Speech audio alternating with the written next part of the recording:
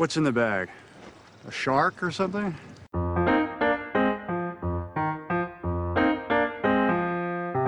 Put the bunny back in the box.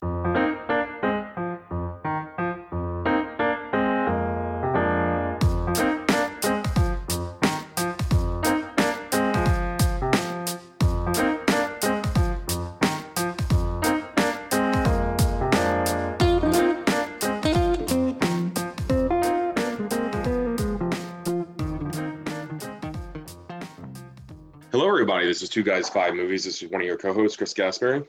This is Frank Pelican. You're listening to The Quick Cage. Frank, what movie are you going to tell us about tonight? So tonight we're going to talk about 8mm. Yeah, right. Released in 1999. Yeah, okay. Directed by Joel Schumacher. So this is the second Schumacher Cage collaboration we've talked about. Wow. Basic plot is that Nicolas Cage is a upscale private investigator that does like discreet work for rich people. Gets hired by this widow of this senator or something, or like industrialist, like some really wealthy dude, to investigate whether or not this snuff film that she found in her late husband's safe is legitimate or not. Mm-hmm. Snuff film being like a pornographic film that involves the death of like whatever one of the participants. So Nicolas Cage, good context, yes. Thanks. There's a pretty famous, really bad horror movie from the late 70s, early 80s called Snuff that's got the same premise basically. That's not very good. It's infamous because they tried to sell it as it was a real snuff film that you had like stumbled upon, but you know, I mean, whatever. It was in Video King, so. Right. So Cage has to explore the seedy underbelly of the world of pornography, along with Joaquin Phoenix, who's like his guide, playing a guy named Mike California or something like that. And in doing so, he finds this world of like super depraved S&M led by shit. Hold on, I'm gonna forget. So James Gandolfini is the sleazy pornographer.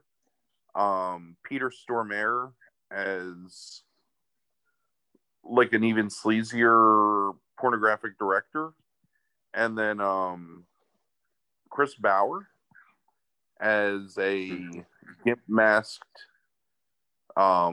sadist named the Machine. So the girl that he was hired to find out if she's still alive, she's dead. Nicolas Cage like basically murders all these people to get revenge, because it's justified, because he's so distraught at the fact that they murdered this woman, including burning James Gandolfini alive, which is pretty gruesome. And yeah, that's it. You know, he's married to Catherine Keener, which seems appropriate. They have a kid, even though Catherine Keener looks like she's like 60 years old in this movie. He's pretty subdued for most of it, except like he has this really weird, like semi aroused, disgusted look a lot of the times when he's watching this pornography. Because part of his like research is he watches all this hardcore porn, including watching the snuff film over and over and over again to quote unquote look for clues. I think you're supposed to think that he's somewhat like aroused by it, but they still want to keep him kind of a, I don't know, like a knight in shining armor sort of character. So he can't be too aroused by it. But yeah, that's 8mm. Really good cast, honestly, like considering you know, Cage is fine in it for the most part. He's kind of wispy a lot of the times, but like he does fine. Joaquin Phoenix is good. James Gandolfini is good. Peter Stormare is good. Chris Bauer is good. That's really Norman Reedus is in it in like a pre-Walking Dead role, but it's really minor. I don't know. So for all that, like, it's the most boring movie about pornography you'll ever see. Like, there's very little nudity, and what's there is just kind of like boring. Yeah, And that's how I remember it. Yeah. I know it's not supposed to be erotic because you're watching a movie about, like pornographic murder, but at the same time, like, they don't do much to make you think that the world of like hardcore S&M and, underground pornography is particularly like thrilling or dangerous. Like, they basically go to a bunch of like porn yard sales in Los Angeles, flea markets, like porn flea markets, where they don't really like find anything except for spanking videos and fake Filipino porn, Filipino murder porn. Sorry, not just fake Filipino porn. I guess they're real Filipinos. I don't know. I mean, that's what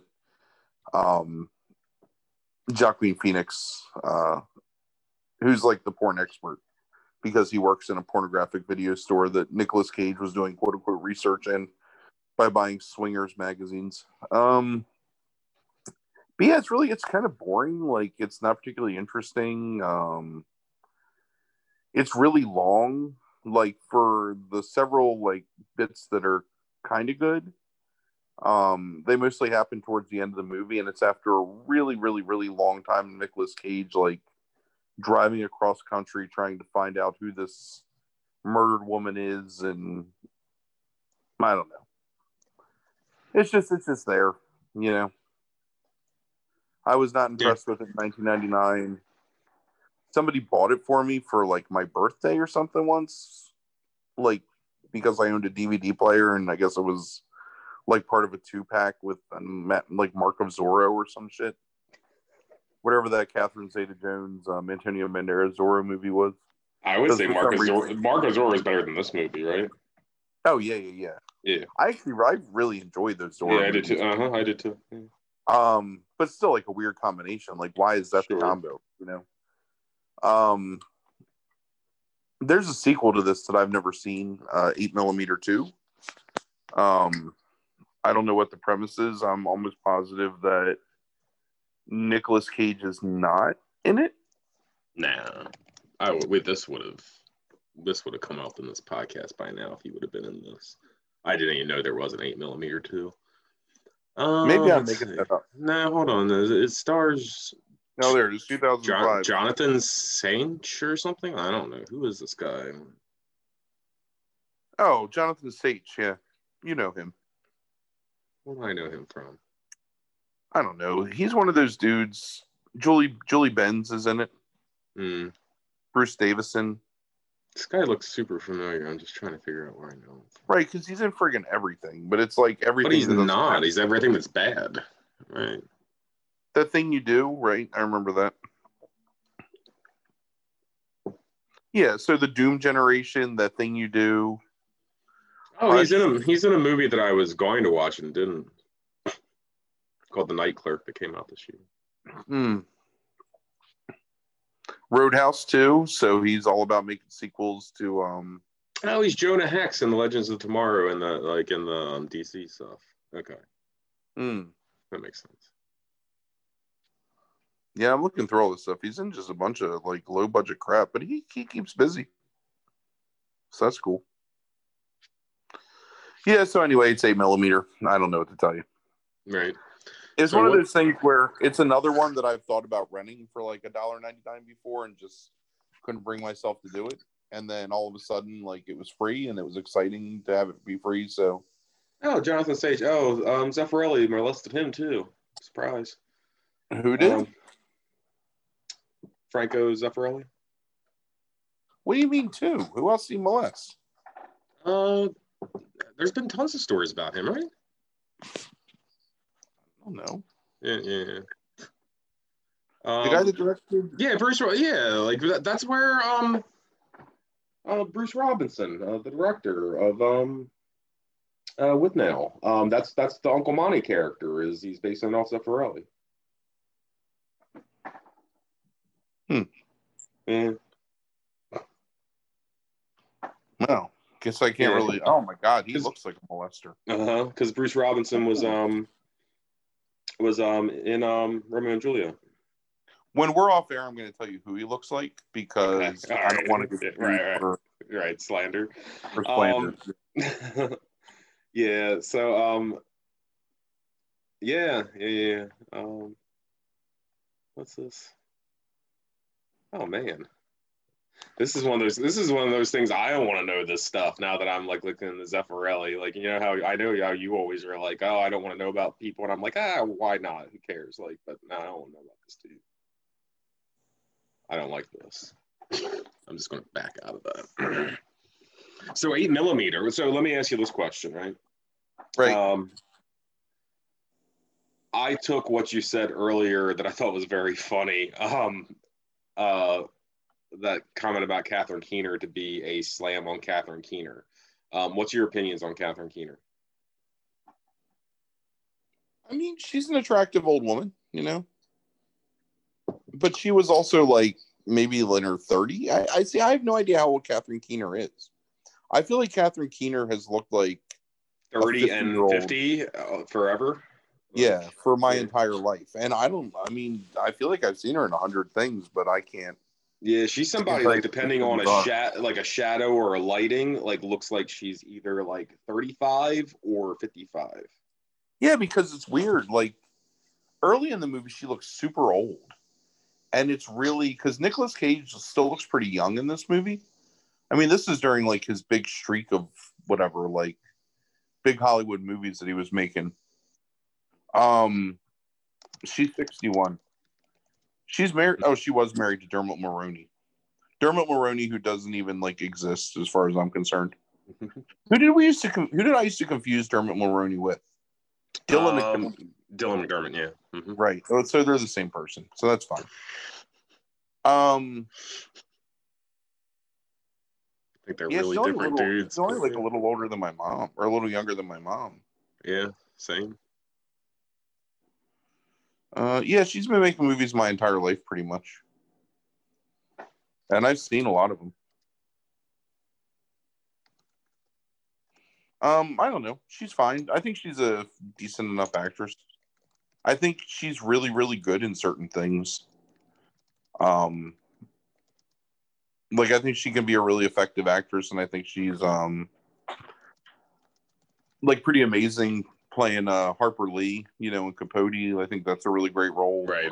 Yeah. She does a lot of good like indie stuff. I don't know. That's really my opinion, I guess, on her. Yeah. She looks older than she is or younger than she is, depending. And she plays a good novelist. Yeah. So, yeah, I didn't like 8mm when I saw it. I'll never watch it ever again in my entire life. And after you telling me about it again, I feel unjustified in it. So thank you. Sure. No, there's no need.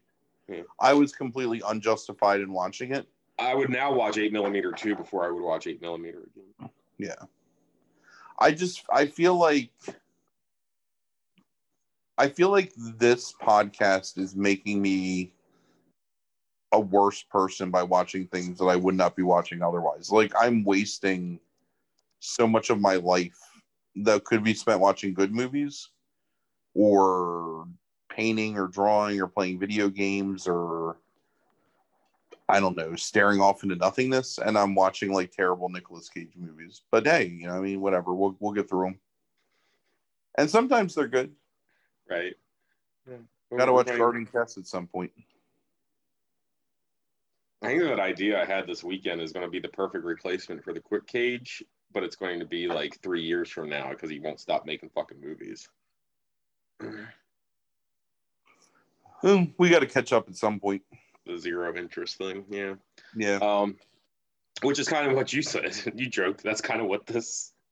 So I had this idea the other night. It's like where we movies that we would never talk about on the primary podcast, not the real podcast, but the primary podcast.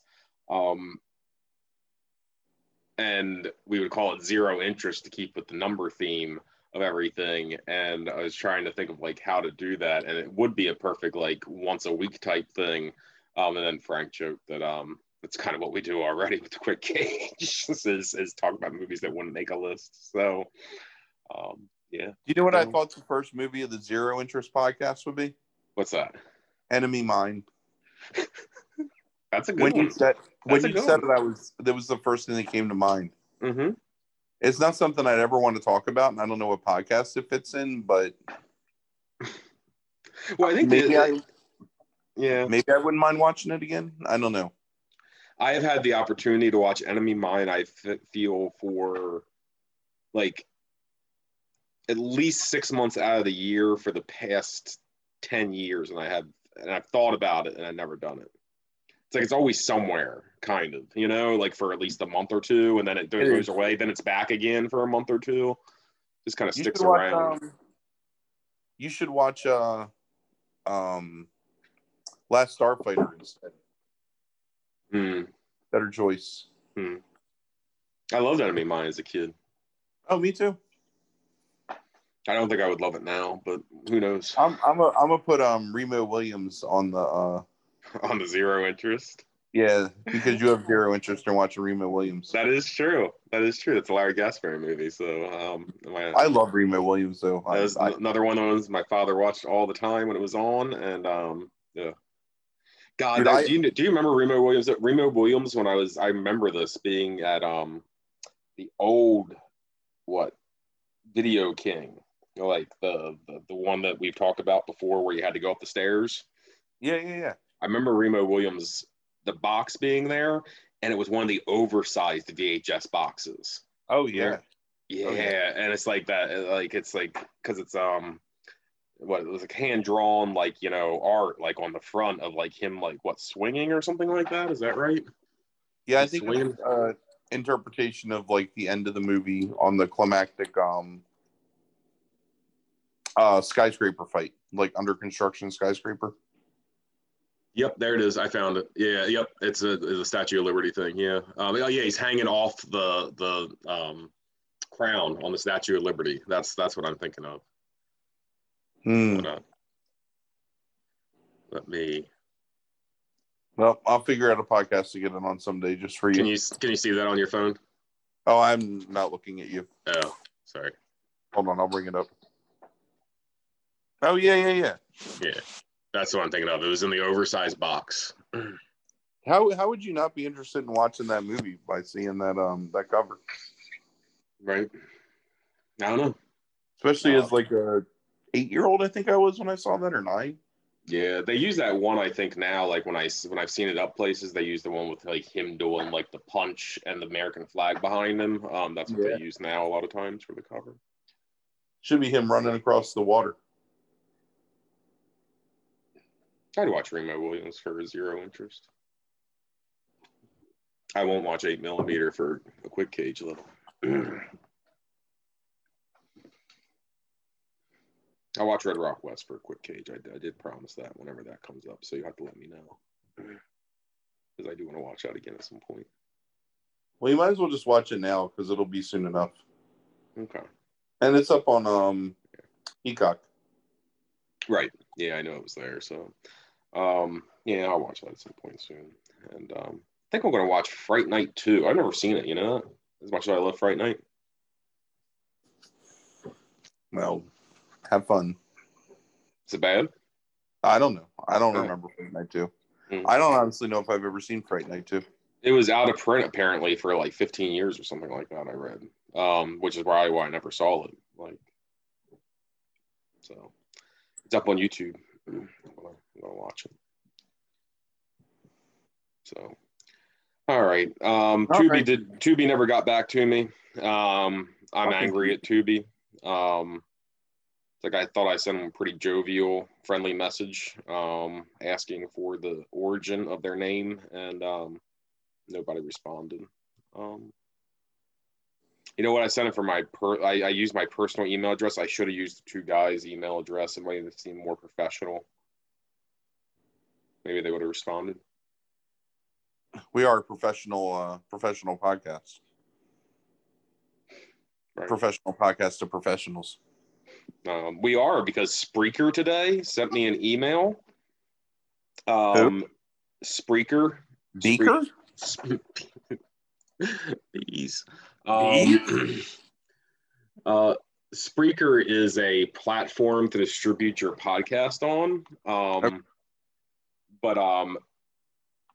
So it's basically like what Podbean is for us to some degree, like our hosting. But Spreaker is a little bit more streamlined in terms of like pushing their own podcast that like you pay them for, and they like do all the advertising for you, and they do all these other things. They emailed us today on the on our email and told us that we're a buzzworthy podcast, which immediately I knew right away. Okay, you're trying to sell me something, because that ain't the case. And this is bees. And then they try to like get me to like get on a chat or a phone call with them so they could talk to me about the great opportunities they have to have a class with us so they can like teach us some things, which is basically like, like us give them $1,000 like, every 3 months to try to sell us. I'm in. I'm sold. Right. I mean, hey, you stop subscribing to all your services, like you could cover it easily, right? I can't stop subscribing to all my services. Right. There's the catch-22. All right. If you do that, then we don't have a podcast anymore. War Games is up on Netflix. How do you feel about that? War Games? Mm-hmm. I do not. That's a movie I'll never watch ever again. I don't care. I don't care about that movie. Like I liked that movie as a kid, and it's like when I think back on it now, I get this tone in my voice. How do you care so much about Cloak and Dagger, but you don't care about War Games? I remember Cloak and Dagger being fun. I do not remember War Games being fun. What do you think about The Falcon and the Snowman? I never watched it. Oh, what the fuck! I had it up on my watch list. During COVID, I think, right? It was on Prime, and I was like, "Oh, I'm going to watch this," and I never got around to watching it. I probably watched something like called Creek or Ether or something stupid that like maybe is paranormal, maybe that's like the bitch is crazy. Like I probably watched some movie like along those lines instead. I can't believe you've never seen Falcon and the Snowman. Dude, that's the first time I ever seen that movie up. And you mentioned that movie. You didn't mention that movie to me ever until like a year and a half ago. Well, it's just one of those things. Because it's John Schlesinger, right? Right. Yeah. And then it's like, oh, I didn't know he did that. I remember you talking about this. And then it came up like 5 months later. And then I put it on a watch list and I just didn't watch it. It's right up your alley. And yeah, I'm it not seemed like that. Snide way. It's really like your kind of movie.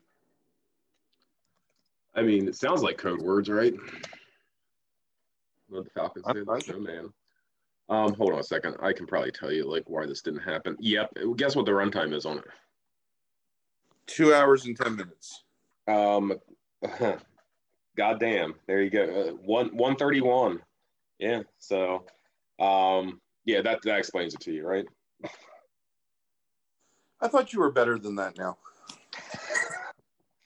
Sometimes. And I do love Timothy Hutton. I love some Timothy Hutton. You know what? Sean Penn turns me off. Yeah, Sean but it's young Sean Penn. Playing a spy, Chris. You love those spy type movies. Do I? You do? Do I? Do I love spies? Like, I don't know if I love spies. I think I like some spy movies. Okay. I don't know. I just feel like you like crime. I feel attacked now, and I'm getting antsy. So fuck you, Tubi, for not answering my email and giving us the answer, because I'm sure there's 20 other people that want this answer now too, right? So, and fuck you, Spreaker, too. I'm not giving you any money. Oh, we're buzzworthy though. Don't pay your mortgage this month and just Did you give me a number rating on Cage and this 8mm thing? Oh no, we forgot about that part. I didn't forget. Cage performance, it's like a 5 out of 10. I mean, there's a couple parts towards the end where he starts to freak out because he doesn't know himself anymore, blah, blah, blah. But mostly he's just kind of like taciturn and hangdog. The movie itself is like a 4 out of 10, maybe. You know what? That's not fair. It's a solid 5 out of 10 across the board. It's competently directed. The cinematography is good sometimes. It's got a couple of interesting set pieces, but ultimately it's just way too long and pretty boring. It's the least titillating movie about pornography you'll ever watch in your life. Okay, that's a soundbite, and that's how I remember it. Is like I thought I wanted to be titillated, and I was not titillated or amused. I didn't really want to be intrigued. titillated. Yeah, just I wanted to be interested, and that didn't happen. So, no, titillation can come beyond just sexual titillation. I just wanted listen, to be. Like, if I don't have an erection, I'm not titillated. So. That's the ending of the podcast right there. All right. Thank you for listening, everybody. Have a good night. Have a good night.